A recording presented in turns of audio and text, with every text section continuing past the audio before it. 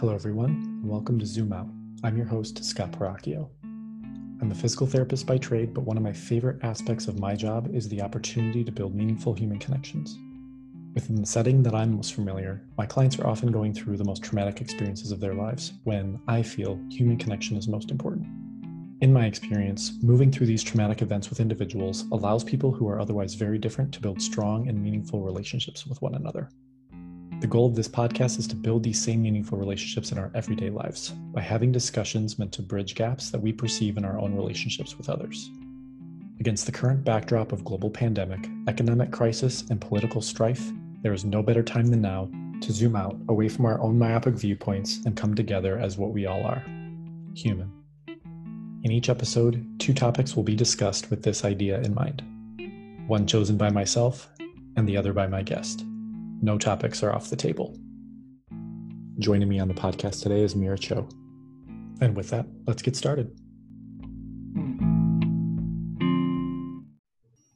How you doing, Mira? Welcome to the podcast. Hi, Scott. Thanks so much for having me. How are you doing today in general? Yeah, great. I mean, it's a little bit hard to say great because, I think we all have difficult days. There's a lot of people not having great days right now, given the backdrop of the global pandemic. But I live in California, and it's the first sunny day in a while, and I went for a walk outside, and so it kind of reminded me of the joy of living here. Yeah, for sure. With everything going on, and just something that I'm curious about is like stress levels. I think everybody's on different levels from like a personal stress standpoint. If you had to rate your stress from like 0 to 10, what do you think it is right now? Yeah, that's such a good question. I think that's something that's changing rapidly for all of us every day. Today, it's really not that high. And I think for me, one of the fundamental things about stress is that it really should be around the idea of, are you going to be able to eat? Are you going to get eaten today? And I know the answer is no. And so I feel really good. If you had asked me that question on Thursday or something, I think I would have said that it was actually a very high stress level because of the number of tasks to manage. I would say it's probably about a 5 overall. Yeah. Okay. In the week. I think it's like, at least for me through this time, I can compartmentalize a little bit. And I have the general sense that, the world is kind of going to shit right now. And we're at this huge tipping point, not only with coronavirus, the environment, and kind of as a society on a whole. I think we're wandering towards some more dangerous places, but I think similar for you, it's like I'm in a place where I can actually look at and focus in on like me as an individual in that system, and probably say that the stress is pretty low on an individual level. I'm not being forced to work in a place where I'm interacting with people that may be not abiding by social distancing, or forced to be in a hospital setting where I'm having to treat people that are actively contagious with COVID-19. It's important to say, okay, well, I understand that everybody else is stressed right now, and be very appreciative of my own personal place and space that I have away from all of that. It's given me a lot of gratitude during this time to be appreciative that I'm not in those shoes, and really appreciative and thankful for all those who are doing those things for us. That's really interesting to hear, Scott. I've had a pretty similar reaction. I think this is probably why we're, friends and get along. But one of the things that you brought up about stress is that with the immediate transfer kind of this, we saw the world hit this switch, and everybody who could work from home, which wasn't everybody by any means, switched over to working from home.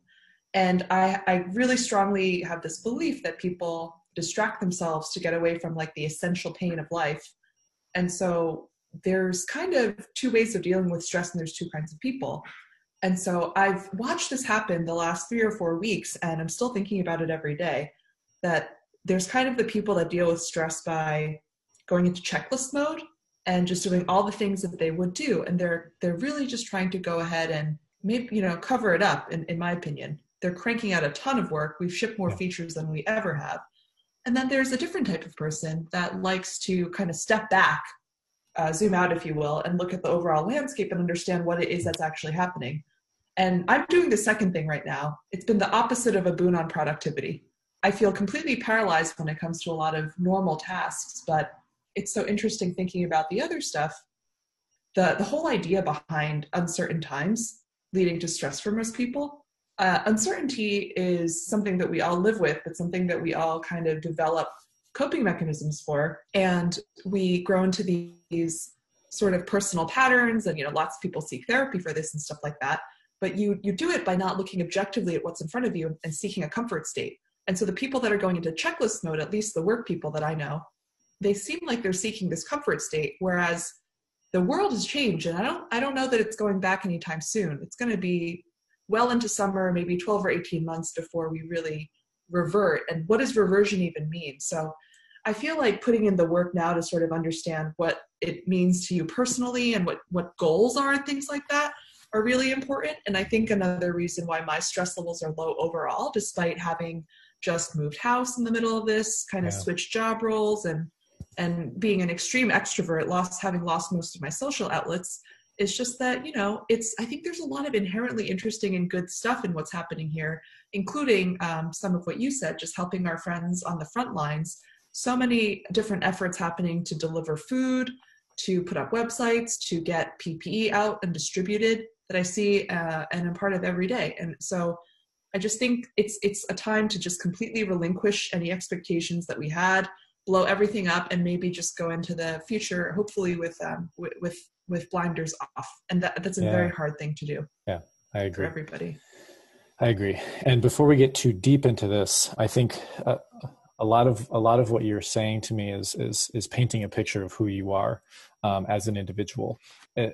And this isn't the topic question that I want to discuss today, but I want to know what like, if you had to describe yourself as a human being, how would you do that? Who is Mira Cho?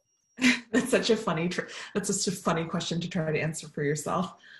I think the answer probably has something to do with curiosity, wandering, and exploring. It's, I'm a product manager by trade. I live in Oakland, California. I grew up in the New York area, and I've just always liked poking around different things. And so working in the field I do sort of tells you a little bit about me, because I don't like to talk about work all the time, because I don't believe that it at all represents anything that anyone, does. But it kind of requires that you are pretty shit poor at 2 or 3 things, but then have to do them all together anyway. And actually, that's really what I like to do. I like to learn about new fields, and I like to combine them. It's probably fair to describe myself as kind of like a jack of all trades, but a master of absolutely none of them. In terms of new learning, is this something that you are going to actively seek out outside of your professional life? Is this something that you're doing in your personal life as well, or does it stay mostly professional when you're talking about learning new tasks? Well, I love the topic of even talking about learning about new tasks. It's compulsory for me. I have to do it. It's like breathing. So there are times when it's restricted to work. I think one of the reasons I like working in the role in the field that I do is that it constantly forces you to learn about new things, new technologies, new strategies, et cetera, et cetera. But yeah, I'm definitely learning a lot about different things on a personal level right now. Some hobbies, exercise stuff is always a hobby. I'm always trying to learn more about metabolic pathways and things like that. Languages. I mean, right now I think that's definitely taking a back burner because of some of the personal things with, shifting around, residence, work, COVID stuff. There's plenty to learn out there. I learned a ton about industrial adhesives the other day. We're trying to source an adhesive to glue 2 mask parts together, and it's like, there's some crazy adhesives out there. So, it's definitely taking a backseat right now. It's not formal, is what I would say. The big question that I have, and what we could probably talk about for hours, but I will cut it just so you have the floor for a little while, is what up to this point has been the most impactful moment or event in your life? That's such a good question. That's such a good question to unite all sorts of people. Right. So if you need a minute to think on it, please take it. I want you to have that space. I don't know that these things can be distilled down to moments. I'm not sure that that's the way it works all the time, but I would say there's a couple. And so for me, as kind of a kid that grew up with like an immigrant background experience and, overall had like a disagreement an ongoing disagreement with my kind of family and parents coming into the world, which I still have. That's where like a lot of my personality and coping stuff comes from. But, you know, it's made me really independent and really resistant a lot of my adult life and childhood life, and very resourceful. And that's kind of the backdrop. But I would actually say one of the bigger moments, or maybe it's not a moment, but it's more of like an event in my life, was being really, really healthy and then getting a pretty bad injury when I was like 27 or 28 that changed the way that I looked at the body, mind, fitness, nutrition, and everything in between. And so I'm incredibly thankful for that injury now. And it flares up all the time, but it's kind of taught me to manage things. And that's been actually an incredible source of information. Yeah, it's interesting. If somebody is going through something, you need to build knowledge around what has occurred. You need to reflect on what happened. You need to have the foresight to recognize like everything that led up to, let's use that injury for an example. All the things like related to diet and lifestyle that maybe had been occurring before that point that influenced that. And then obviously like your understanding and knowledge of anatomy and metabolism and recovery, all of those things, how it influenced you afterwards. So it doesn't happen again. Right. And I think that's the common thread through all of that, like even through like your childhood experiences. I don't know anything about your your family at all, but it's like you've obviously reflected on those experiences and did the same type of learning to hopefully prevent that scenario or whatever it is. I don't know if it was positive or negative. Sure. But I mean, you have to know your tendencies. Right. To better the outcome or to break a cycle in some ways. One word that you mentioned made me want to ask further questions was the idea of resistance.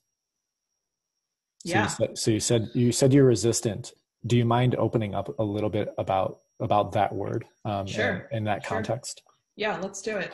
It's resistance is interesting. I think it is anytime you're resistant, and this happens every day. It's like, oh, I don't want to get up in the morning. Oh, I think yoga is dumb. Oh, anytime you kind of feel that creep up, I feel like it's because you're trying to be attached to another outcome.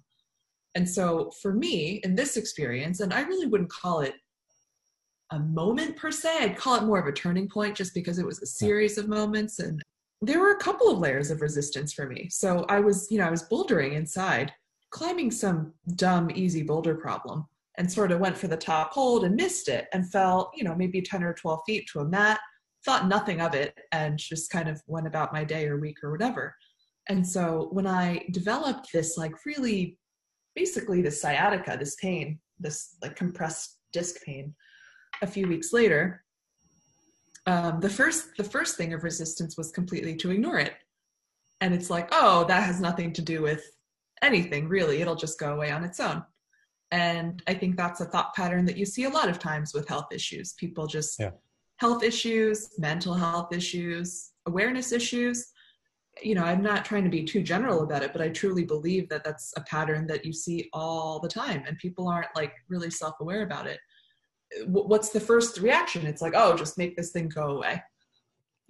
Who cares why? It doesn't matter. I just wanted to live my life.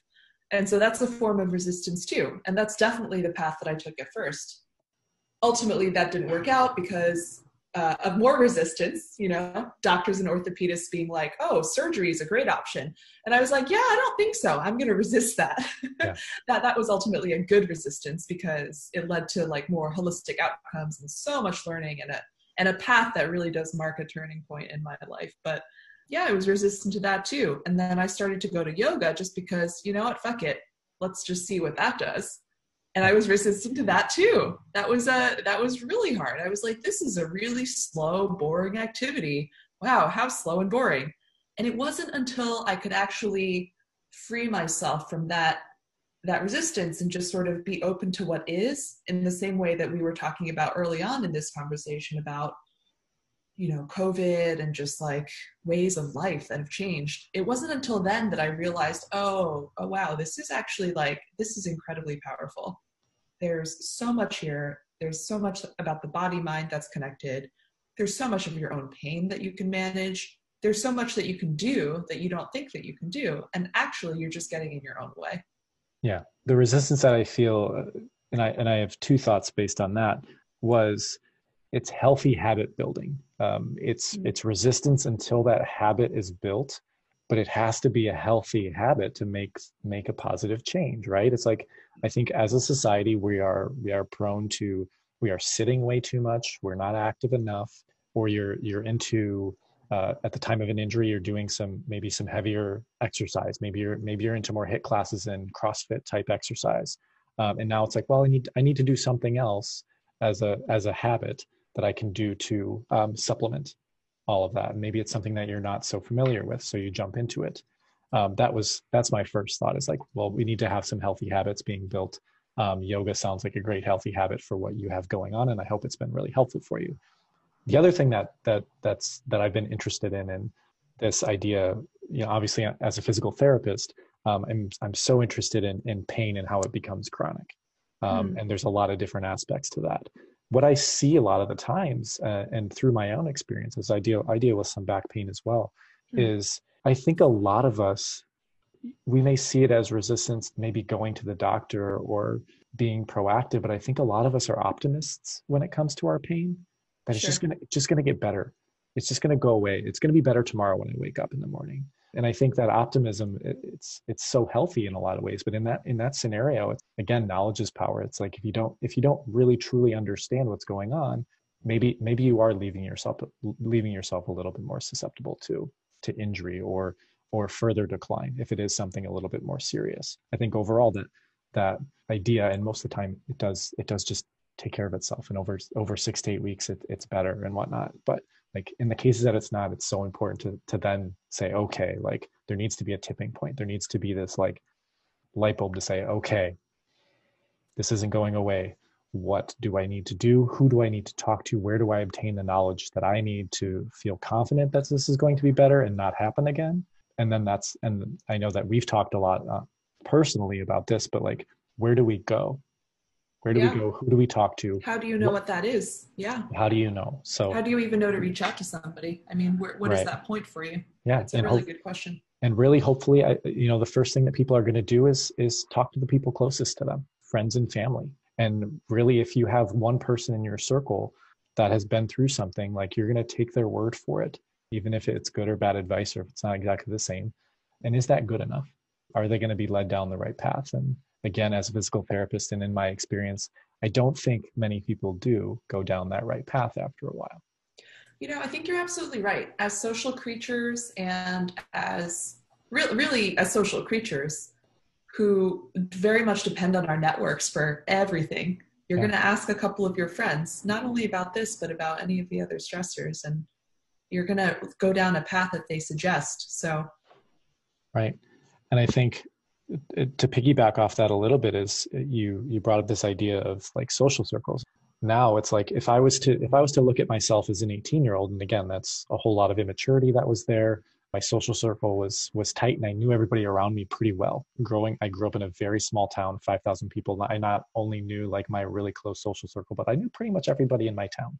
And everybody knew me. Wow. Everybody knew me, which is a lot of pressure in a really, really weird, different way. It's a very tribal way, if you kind of think about it. It is, and I think it promotes some things, and I think it stymies others. But with this idea of expanding our social circle so much, not only did both of us go to get our undergraduate degrees, it's like now we've got this huge other explosion of both geographic region and friends. We've got Facebook, Instagram, all these other social media types that now are like perceived social circle is massive. It's 1,000 people sometimes. Then you're asking that group of people, and nobody knows you very well. Well, not to mention work. I mean, the way that's evolved in our society, which is huge, which, you're talking about sitting too much, you're talking about all of these things, but the norm now is to kind of get a new job every couple of years in most industries. That's very different from it was 10 or even 50 years ago, where you have these overlapping circles of communities and tribes that you just never had. Yeah. And they're less deep relationships than the ones that you would have grown up with in a town of 5,000 people. So they really don't know you. Right. And then it's like, then who is that person to give me advice? because I think a lot of people have their voices have grown in this place, and now you don't really know me. So can you really give me good sound advice if you don't know at least a little bit about my background, the injury that I'm dealing with, if we're still using that example? How can I trust what you're telling me? And you kind of, you have to really, you have to take charge of that yourself, is I think what I found out. Right. Because orthopedists, Stephen, I mean, they assume that you're not either proactive or a healthy person or don't eat a certain way. No one asks those questions. And so I think most people end up getting a surgery that they really don't need. Yeah, I agree. And it also brings up the thought of accountability. If a close friend of mine was to ask me something physical therapy related, I'm almost like personally invested in that, beyond professionally invested in that. I'm obviously going to give my advice as best as I can and try to help them. But if I am throwing this idea out to a random person on the street that just so happened to hear in conversation on physical therapist and ask me a question, well, I'm not accountable for what happens after that at all. I don't know enough about this other person that just walked into my life for a moment to give me the same advice. You're right. And we don't have the time to connect with each other anymore. Right. The transactional nature of our lives now, it's actually something I have a lot of trouble with in daily life.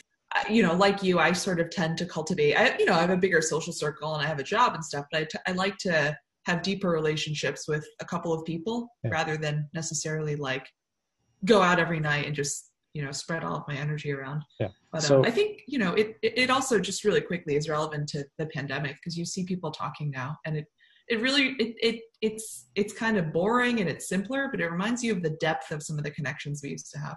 Right. I agree. How big do you think your pretty tight social circle is? Like how many people? There's probably 10 people that I consider to be like close friends, and maybe 5 that I consider to be like very close friends. Yeah. So something like that. Something that prompted me to ask this first question, which obviously we've been talking about for a while now, was the fact that I can look at my social circle and it's between 15 and 20 people, my guess, maybe 25. And I started thinking, geographically co-located though? No, okay. Like throughout my life. So it's not. That's interesting too. Yeah. So it's like people that I grew up with, that I was really close with. Through each stage of my life, I've grabbed maybe 3 to 4 people that I've really stayed connected with. So overall, you'd say you have 3 to 4 people total that are like from each stage of my life. So like I have 3 to 4 close friends from high school. I have college, 3 to 3. Yeah, exactly. Just like that. Yeah, exactly. So I got to thinking, what's missing from some of these friendships? Why do other friendships kind of fizzle out and I'm not interested anymore? Fascinating. Yeah. And I realized, looking back, especially with grad school, and you're around a lot of like-minded people at that point, people are more interested in asking some deeper understanding questions, which is kind of taking me back to this place where I feel like I had a really great understanding of my childhood friends. Right. And it's like, now you go through undergrad, you go through your work life, and you're like, well, these relationships and friendships are good, but like, I don't have that deeper connection with some of these people. So this question came from a place of me being really curious about my own friends and realizing that even those people in my closest circle, a lot of people in that closest circle out of that 20, if I have this question for them, I don't know the answer. That's fascinating. And then I'm like, well, what is this friendship then?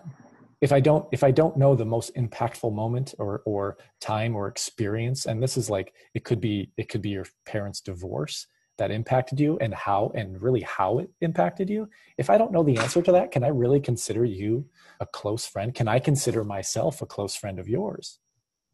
And it kind of got me feeling like guilty in a way.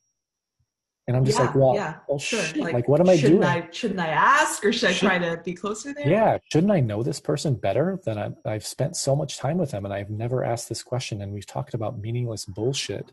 Do you think that you would have, well, I mean, but like maybe this really gets to the core of that question that you're saying. Why are they your friends? I mean, I think you're making a point here that I'm going to let you get to, but I have a lot to say about this.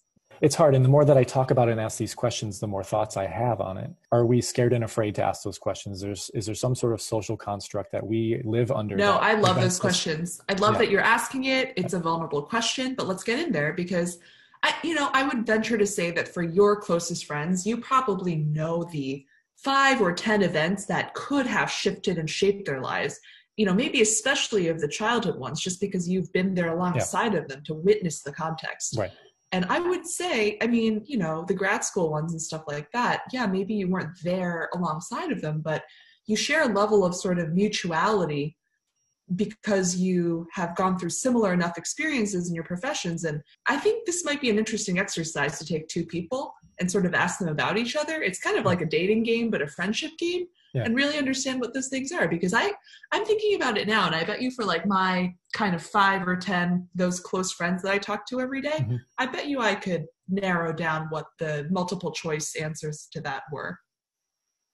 I think you would be able to too. Yeah, I think I would definitely be able to do that for my childhood friends. Undergrad friends, maybe a little bit foggier than my grad school friends or my work friends for sure too.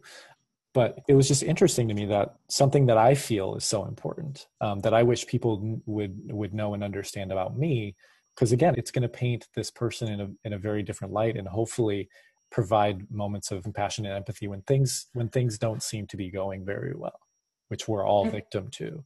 Which we're all victim to. And you're so right, because when things don't go well, we sort of revert to this state. And some of those triggers might have started in childhood. You might have been 5 years old. You might have been 10 years old. You might have never had a chance to talk about that with your coworker. So it is a fascinating question. Yeah. And I had some bias in terms of what I would hear when I would ask that question. I thought it would almost always be a negative experience, something negative. And then I was like, well, why does it have to be negative things that shape us? I won't give away who, in terms of who I talked about, that actually gave a positive. And I was surprised, and I was like, oh shit, I want to stick my foot in my mouth right now, because I felt this way. I still think it's going to lean heavily towards the negative, but I think it's encouraging. If there are people out there that feel like the biggest and most impactful moment or experience, again, I want to make sure we can widen the gap and not just have like a moment, but like experience was a positive one versus a negative one. I'm like, okay, well, how do we do that? How do we make sure that, our progeny are having that perspective versus having these like big negative events be the things that shape them? I love that. I love that conversation. It's such a modern conversation to really be having. It's not something, these tools are not necessarily something that I think our parents' generation even had access to. You're talking about positive and negative experiences. You're talking about a subjective layer of emotion on top of something that objectively happened. And so for that reason, I don't even know if that's the right label. I don't even know if we can call it positive or negative. Like, I told you a thing that really reshaped the way that my brain completely processed the role of exercise and nutrition in life. The idea that you should be master of your own fate, it really kind of reinforced that and made it a driving factor for me. Overall, I would say that's a positive. Yeah, for but, sure. that could be a negative. Who knows? I mean, one of the things I truly fucking love right now is there's this guy, Arno Illner, and he wrote a book called The Rock Warrior's Way. And the whole book, honestly, is about rock climbing, but it's really about life. Yeah. And so he talks about being extremely objective about the holds that are in front of you.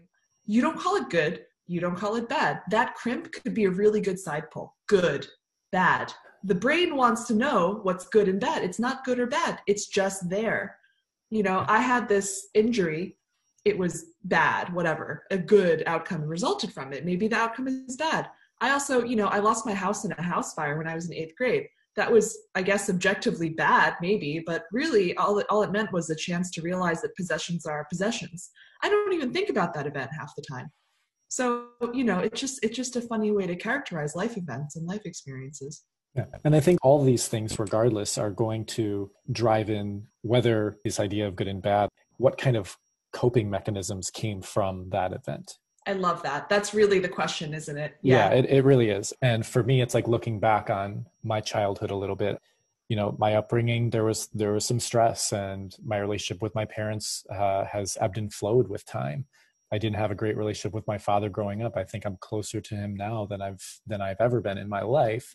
Albeit I'm, 1,500 miles away and have been for over 10 years. I look back at that and I look at the development of a lot of negative coping strategies and poor coping strategies as a child that I've had to work through as an adult. And again, leads to positive, leads to reflection, leads to better coping strategies being developed, a lot of positive reflective thinking strategies more in the moment and getting faster and better at recognizing some of my deficits, let's call them. That sounds like some really good stuff going on. Right, right. And all uncovering new truths and, all of that. Right.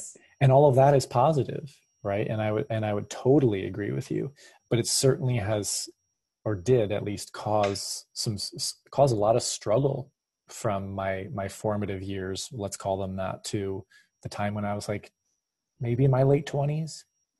Like a lot of struggle came from those experiences, and it took me a lot of time to work through that. But it's like, here I am. I'm, if I had to answer that stress question today, maybe at a 1. I've 1 out of 10.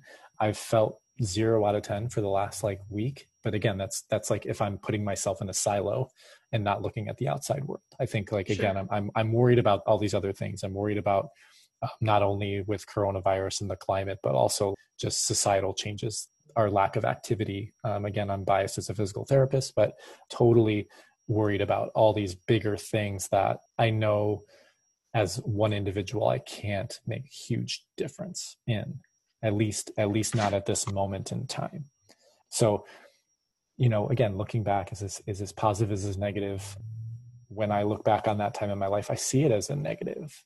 But if I reflect on it more, then yes, so much, probably most of the positive attributes that I acquire or have now also came from that time.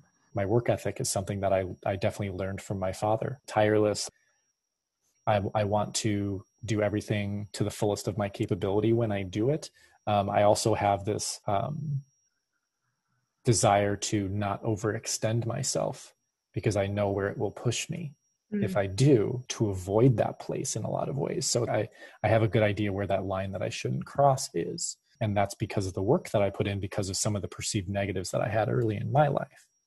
It's so interesting. I mean, I think I can really relate a lot to some of the things that you're saying, especially around discipline and having to extend yourself and do everything. And, it sort of leads to this, so many things that you do, chaotic adaptation. Even my resistance, just for the listeners, for context, is you want to be resistant to something that doesn't produce output for yourself, because we're also conditioned to produce. And so I'm glad that sometimes I wonder if it's a societal abundance that we see now that lets us spend more time contemplating these questions. Maybe our parents didn't have the resources to do that. We certainly do. It's a thankful thing. But it also makes me think about what the goals are, because, you keep saying in the positive way, ultimately, why are we doing any of this? Who cares even, really? Yeah. And for me, that's something I spend a lot of time thinking about. Why are we trying to get better at anything? Well, ultimately it's happiness. We're all trying to be happy. We're trying to cope. And so it's really interesting. There's a ton of happiness research out there right now. There's some really good online classes and stuff. And my friends and I have been talking about this, but you're talking about overcoming negative experiences that to become a certain way. And I think in our culture, we don't really have this idea of doing that kind of work. You have to sort of grow up and seek it out yourself. And so many things, a lot of the physical therapy stuff, the financial education, it's crazy. In Sweden, I think I forgot the actual word that they use. We should look it up and put it in the notes or something, but they actually teach the kids coping strategies as part of their education. Yeah, which is amazing. Of course they do, which is amazing. And so, it's, happiness to me, it's this lightness of being, it's the ability to adapt. It's it's love. It's all these things that I've sort of had to come to. And so really, if it doesn't meet those goals, I sort of try not to do it. Yeah, I feel you there. It's also interesting to be okay, well, happiness, how do we acquire that? Is that something that we are reliant upon others for, or is that something that we're responsible to cultivate in ourselves? Right. And I think that's another thing that I see with social media platforms is I feel like and again, this is just my opinion, it's people seeking validation because they can't find a way to kind of self-soothe. and to cultivate the happiness in themselves, which I think is an immensely important strategy and goal to have. Like how do we find these things ourselves? How do we make our happiness independent of how other people are reacting? Not to be selfish in a way. I don't want that to be the case either, but like, and I want you to have a positive influence on those around you. I don't want you to be like, I'm going to do this and this, and this is what makes me happy, and fuck everyone else. That's not how it can be either. Coming from a place of like self-awareness, and I need to help others, and this altruisticness when it comes to your happiness. Well, I mean, you bring up an incredible point, because a lot of the happiness research points to the fact that, you know, happiness is this ephemeral thing. It's this treadmill that it's hedonic. You get there and then you want something else. You think it's an external condition. Well, it's not. It's not a status thing. It's not an object. There's no permanence. But the one thing that does bring permanent satisfaction or happiness to people is helping others. And that's about it. That's about the only thing that helps. So. And then the question is can it then truly be something that you can just be around yourself? You're just still reliant on other people because you're trying to help them for your happiness. Well, that's true, but we are a very social species. Right. And I mean, with you and your profession as a PT too, like you have to help people and you have to like helping people, but like you have the opportunity to actually really help people every day directly. And so, you know, ultimately we do all this crap every day, but I really think we're just chasing ourselves around for the opportunity to be happy. Yeah. Yeah. And even so, it's like, we may say like, my job is physically helping people and trying to get them back to some prior state that they used to be in, or maximizing their outcomes after a gruesome injury. As soon as I clock out, I feel just like everyone else. I'm exhausted. I'm tired. I'm frustrated a lot of the time. The fact that I've been helping people all day for my job still doesn't feel like that alone is cultivating happiness. Mm-hmm. Because it certainly doesn't do that on a daily, weekly basis. I would love to have a side conversation with you at some point other than this interview, because there are so many interesting things that we really, that we could look at things a little bit differently and train ourselves to be happy. And I think they're all worthwhile. Okay. I've taken a lot of time with that question. Obviously, part of this whole thing is I do want to just let rabbit holes happen, because I think really interesting conversation comes from that. But I want that out. Yeah, of course. But I wanted to turn it over to you and give you some time to talk about whatever you brought to the table this evening, and go wherever you want to go with it. Yeah, sure. I mean, initially, to be honest, I had been thinking about this from a perspective of health, just because we tend to talk a lot about health. And it's been on my mind a lot too, because mental and physical health are so directly related.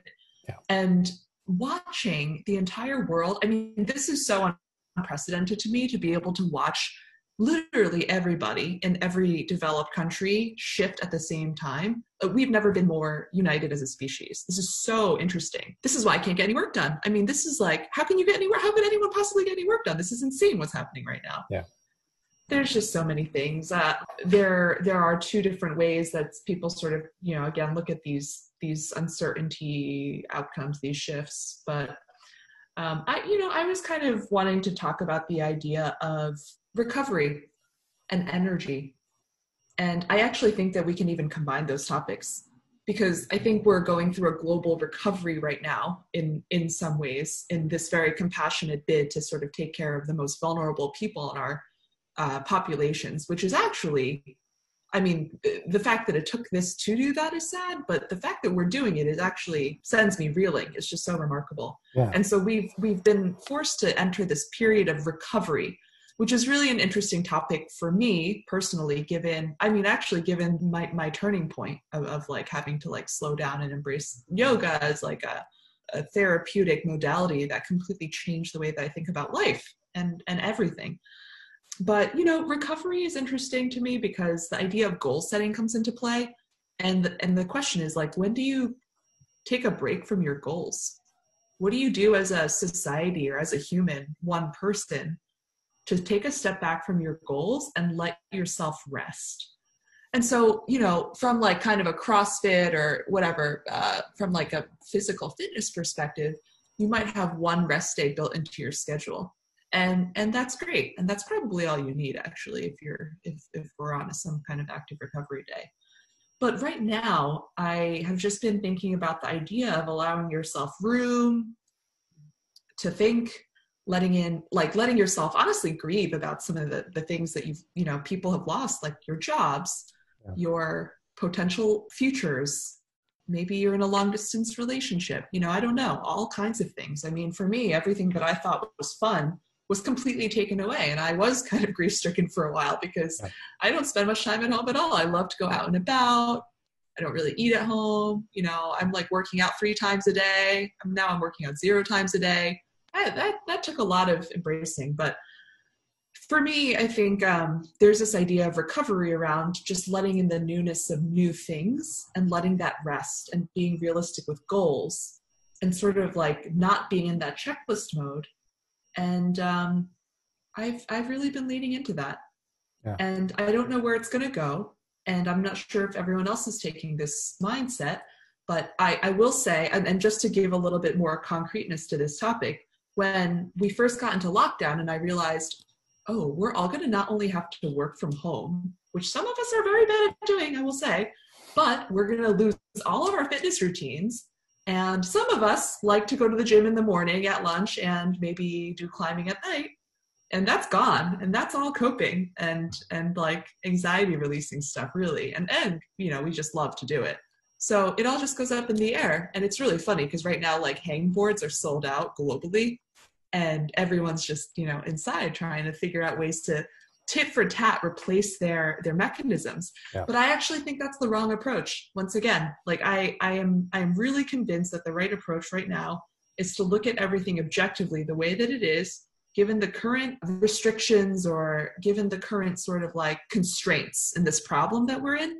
And how do you live your values given these new constraints instead of sort of porting over your old behaviors and your old sessions into this? And I learned that again through resistance, because at first I did this spreadsheet and I was like, every day, 7 a.m. is a 3-mile run. And then it's this mobility routine from 8 to 9. And then, every day from 5 to 6, it's about, no, it doesn't work that way. It hasn't worked that way at all.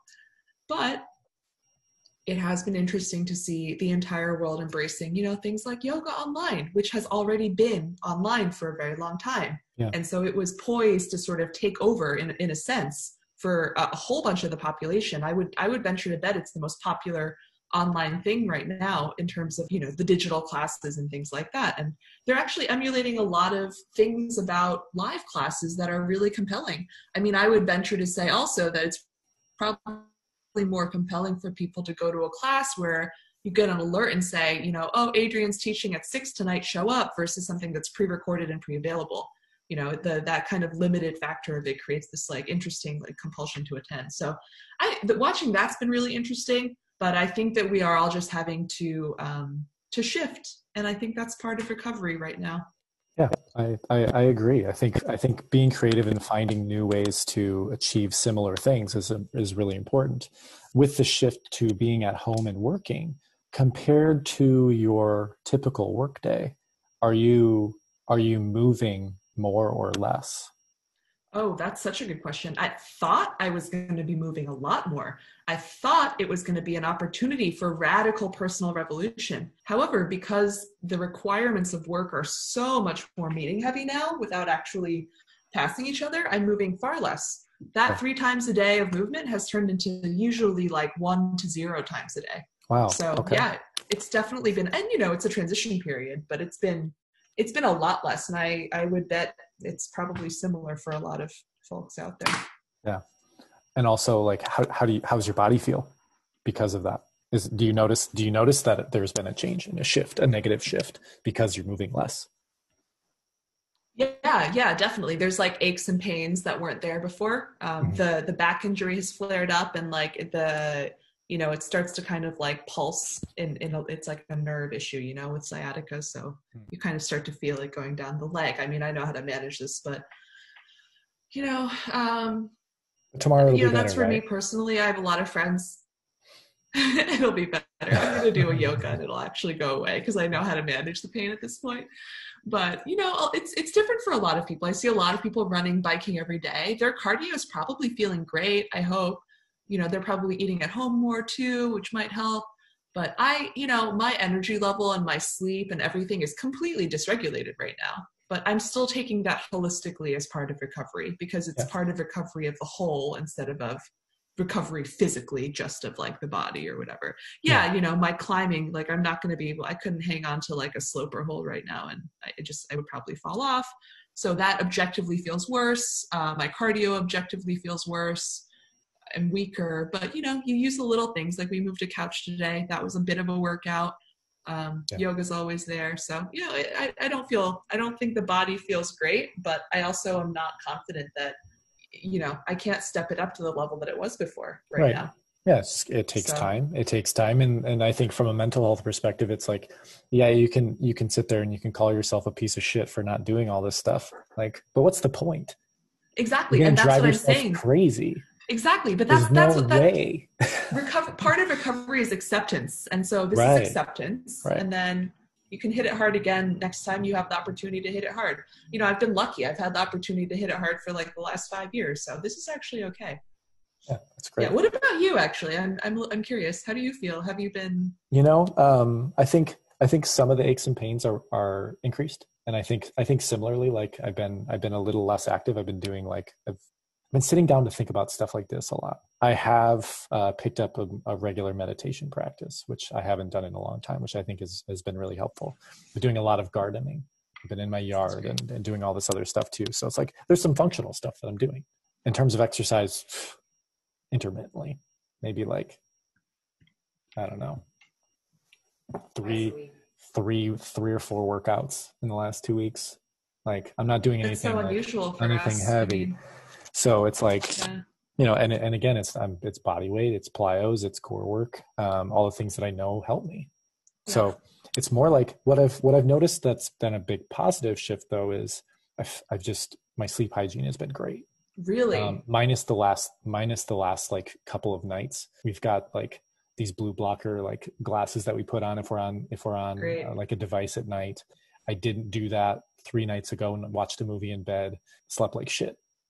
That is fascinating. Yeah. And it's like, again, it's stirring all these questions, and it's like, you put these things on and you're like, it's not making a difference. I'm doing this because this is what they're telling me to do. And there's some research out there to support it. It makes a difference. It really, at least for me, it really does.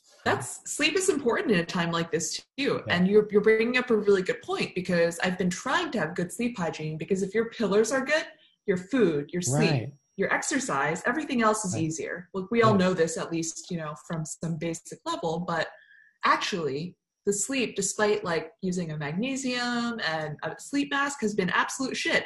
And that definitely goes back to the workout stuff, because if you don't move, it's hard to sleep. Yeah. And it's like, it's just so interesting too. And booze.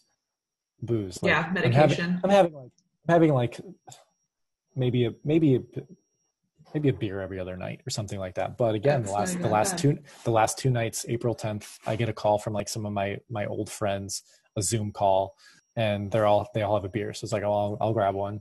I was talking to them for like maybe an hour and a half. And then I come back inside and I play cards with my roommates, and I have another beer. Stayed up later than I typically do. Woke up the next morning. I feel like shit. I'm tired. I don't want to get out of bed. And then last night was similar. Again, I'm up later. I drink a bottle of wine with dinner. It's my birthday. Like I'm up late. Woke up today. Didn't want to get out of bed. I had this interview at 10 o'clock this morning. How'd it go, actually? I mean, it went fine. But I had to like drag my ass out of bed at 9, which is so atypical. I'm usually still going to bed at like 9 to 9:30 and waking up at like 5:30 or 6, feeling good.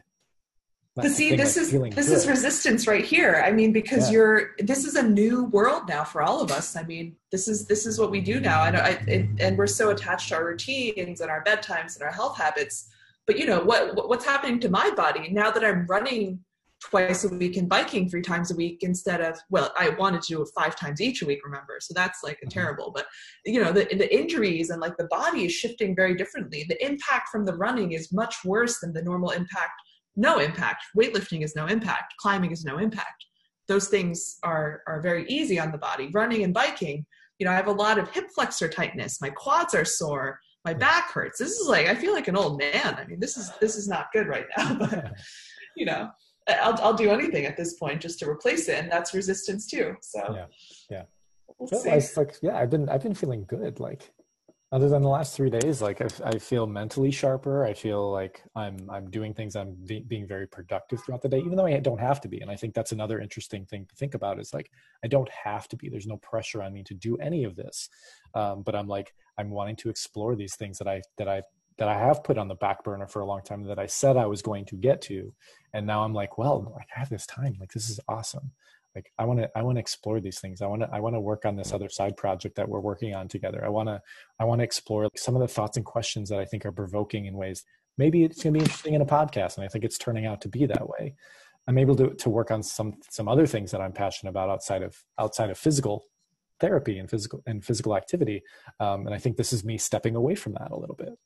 And That's me very saying cool. no, I want to focus on my mind and exploring some of these other things and discussing human nature and fostering relationships, That's right? wonderful. That I've neglected for a long time. So yeah, I think that brings us to my last point, my second point that I was really interested in talking about, which is again, not wellness related, but is just life related. And that is, in this time and always when you're trying to self-regulate, what do you do to maintain your level of energy?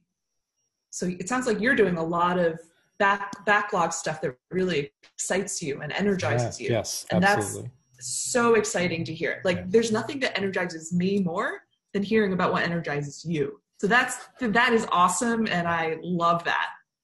But I went around yesterday with a group that I was quarantining with, and we talked about the things that brought us energy, and like, they're very different for everybody. But I think that helping that understanding what drives your motor helps you to manage yourself. I just wanted to share, a couple of things that I thought were energizing and a couple of things that they thought were energizing. So for me, it's actually, I love the sense of adventure, freedom, or possibility, that open-endedness. And that's actually what we're in now, in a sense. Yeah, very much so. It's depressing, which is the opposite of energizing, but it's also energizing because you don't know what's going to happen. Yeah. I actually realize that I'm much more energized in the evening hours. I feel better when it's dusk out and not super sunny. Don't know what that is, but knowing that about yourself helps you plan your day. Mm-hmm. And obviously exercise, which to me includes any kind of energy moving around physically. So physically exercising, physically moving objects, anything like that creates energy. And so updating these kind of, truths or realities or whatever it is interesting and useful. But here's a couple things that other people said that energized them. Flow states. So trying to enter a flow state with an activity that they love was energizing to a friend of mine. Appreciation was something else that someone said too. Now, that doesn't happen to energize me at all. It makes me happy, but it doesn't energize me. It doesn't make me want to get up and motivate me out of a funk. And this one was interesting. Someone mentioned imagining that the day was the last day or the week was the last week that you would have in your life. And that spurs them to sort of think about things differently and creates a different perspective. Yeah. I think that is an interesting one, and obviously not anything new. And I think some of us should all be contemplating our mortality at this point.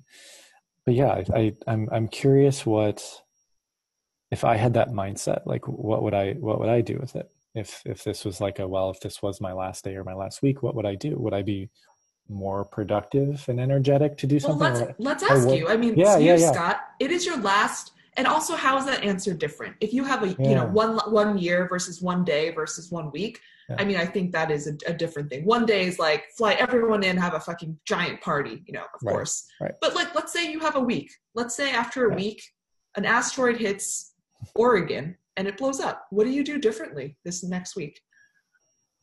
It's so variable, and it depends on what kind of mood I'm in. Now, like it's happening next Saturday. Okay. I'm probably driving as far north as I possibly can and being in the wilderness somewhere. I would love to just sit underneath the northern lights and just stare. That's something that I would really love to do. Cool. and just witness something really spectacular. And just be with it, be with nature and something that's greater than just Yeah. you. And have like my significant other with me and just be, right. It wouldn't have to be this like extravagant thing. It would probably be something simple like that, to where I'd want to just feel like, I'd want to feel small. I'd want to know, I would want to be in touch with my insignificance in this world, and especially if it was like an asteroid. Like, It's an asteroid. We are worthless. We are less than worthless. We are dust specks on a ball floating through this endless whatever we are floating through. Which indeed we are. And I know, exactly. And I actually feel like I know you better now from asking that question. That's great. Yeah. So it's like, that's probably what I would do. Yeah. Again, I'm sitting here at my desk and my bookshelves, and I'm like, shit is worthless. now that you asked me that question, like, all this shit is nothing. Yeah. I need to live in a van. Sure is. One day we'll go on a camping trip in my van. It'll be tons of fun. Hell yeah. Yeah. But I mean, what would you do? Yeah, a week is not that long. And again, this asteroid is coming Saturday. Like, this is in the current circumstances, like nothing is different. I'll tell you what the hell I would do. I would get in my van and spend the week going around visiting everyone, because if we're infected, we can't infect others. We're all going to die anyway. Yeah. So I would spend the time connecting with people I love, and that brings me a lot of joy. Yeah. Yeah. That's obviously another perspective, and it makes me think about if I was to do something like that, like all the sadness that I would probably contemplate in that time, especially if I'm there and I can't go anywhere after that. Like, I'm going to be stuck in northern Canada for 7 days, and I'm going to be contemplating my family and my friends that I miss, that I can't reach out to. Well, they're going to be gone too. So right. And again, we're insignificant, and what is family, and what is this, and what is that, and all those other philosophical questions. I mean, these are things a little nihilistic, but I too think about these things all the time. So it's nice to know that someone else does. For sure. Is there anything else based on that topic that you want to discuss? You know, the energizing thing is just such an interesting thing to me. I love this. I love thinking about what energizes you, because I think it changes over time, and knowing what your triggers are and what your buttons are like really helps. But no, it's a question that I think is worth checking in with yourself on every now and again, maybe every year or so. Yeah, as much as possible. I think it changes even on like a day-to-day, week-to-week, depending on what your stress levels. That's why I asked that question to start off the podcast. Just like, well, where are you right now in terms of your mental capacity? How easily are you going to handle some sort of perturbation?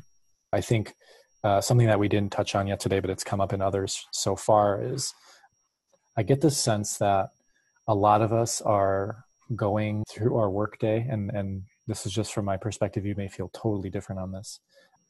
We're operating so close to our threshold all the time. And that is true and interesting. Yeah. And we walk up dangerously to it. Close. Right. And I think it really is dangerous. I really do think it's dangerous. I feel like I can recall times in my past where I'm like, I really need today to go well. I need things to go according to plan today. Yes. Like, I'm going to use the word snap. That's not something that I do. I'm not like somebody that's going to lash out or do anything, but I'm just going to I'm going to just feel dreadful if things don't go the way that I planned them for. That you need them to go today. Right. And I'm like, this whole experience stepping back has allowed me to be like, why are we doing this to ourselves? Why are we operating like so close to our threshold day in and day out without this rejuvenation or this ability to recover, to use your word? It's like, why do we do that to ourselves? I think there's a lot of cultural reasons why we do that, but I think that one of the things that is very deep to me and clear from taking this, I guess I would call it a break. I don't really feel like it's a break yet personally, but I think that's just because I've been moving and all this stuff. But I think that we are very much in charge of our own destiny. I think we have the ability to choose our tribe, how we spend our time, and much more in today's world. But we are blinded to that fact. And so if anything is the most important lasting thing out of this for us, Scott, you're going to have a job soon, I believe, with your skill set and everything, and you have zero stress about it. I'm also not someone that stresses about like my own health. I have zero contact with at-risk people. I'm, luckily healthy and, blessed and whatever. But I think this idea of choice is huge. You don't have to do that. You can choose to do something else. Yeah. And I think that's probably what I'm going to change after this is I don't see myself working 40 hours a week anymore. I really don't. I feel comfortable and confident in the skills that I do have to essentially demand that, and to convince somebody that it's still worth bringing me on at 30 hours or something like that, because it's worth it. Because it's worth it to me. I'm nodding vigorously. It's such a silly thing to think that we have to just push ourselves to our absolute limits at the cost of what? At the cost of our mental health, at the cost of our mental well-being, at the cost of our gym routine, at the cost of our mindfulness routine, exploring things that we're interested in outside of work. We're sacrificing so much. So much. I mean, that's why I quit and completely blew up my, Wall Street career. I was like, this is dumb. Why are we doing this? This is terrible. I don't understand. What is the reason? Again, I think it goes back to like happiness, joy, connection, flow states, all of that. Yeah, I agree. If you're not getting it, why does it matter? All right, Mira, it's a great talk. Thanks for spending some of your time with me on the podcast. I think, again, as I tease through some of this stuff, it's really important to have these types of conversations that unfold in the way that they did today. So really appreciate your time and energy as always. But let me know how you're doing as you're going through some change right now too. And keep me posted. Let me know what I can do to help as well. Thank you so much. Thanks for your time and for your energy putting this together. I appreciate the chance to talk to you about topics that are really interesting and important and really form the core of anything. And I get a lot of energy from talking to people about ideas. So it's been great, and I appreciate it. All right. Well, with that, we'll sign off and we'll talk soon. Great. Talk to you soon. Take care. Take care.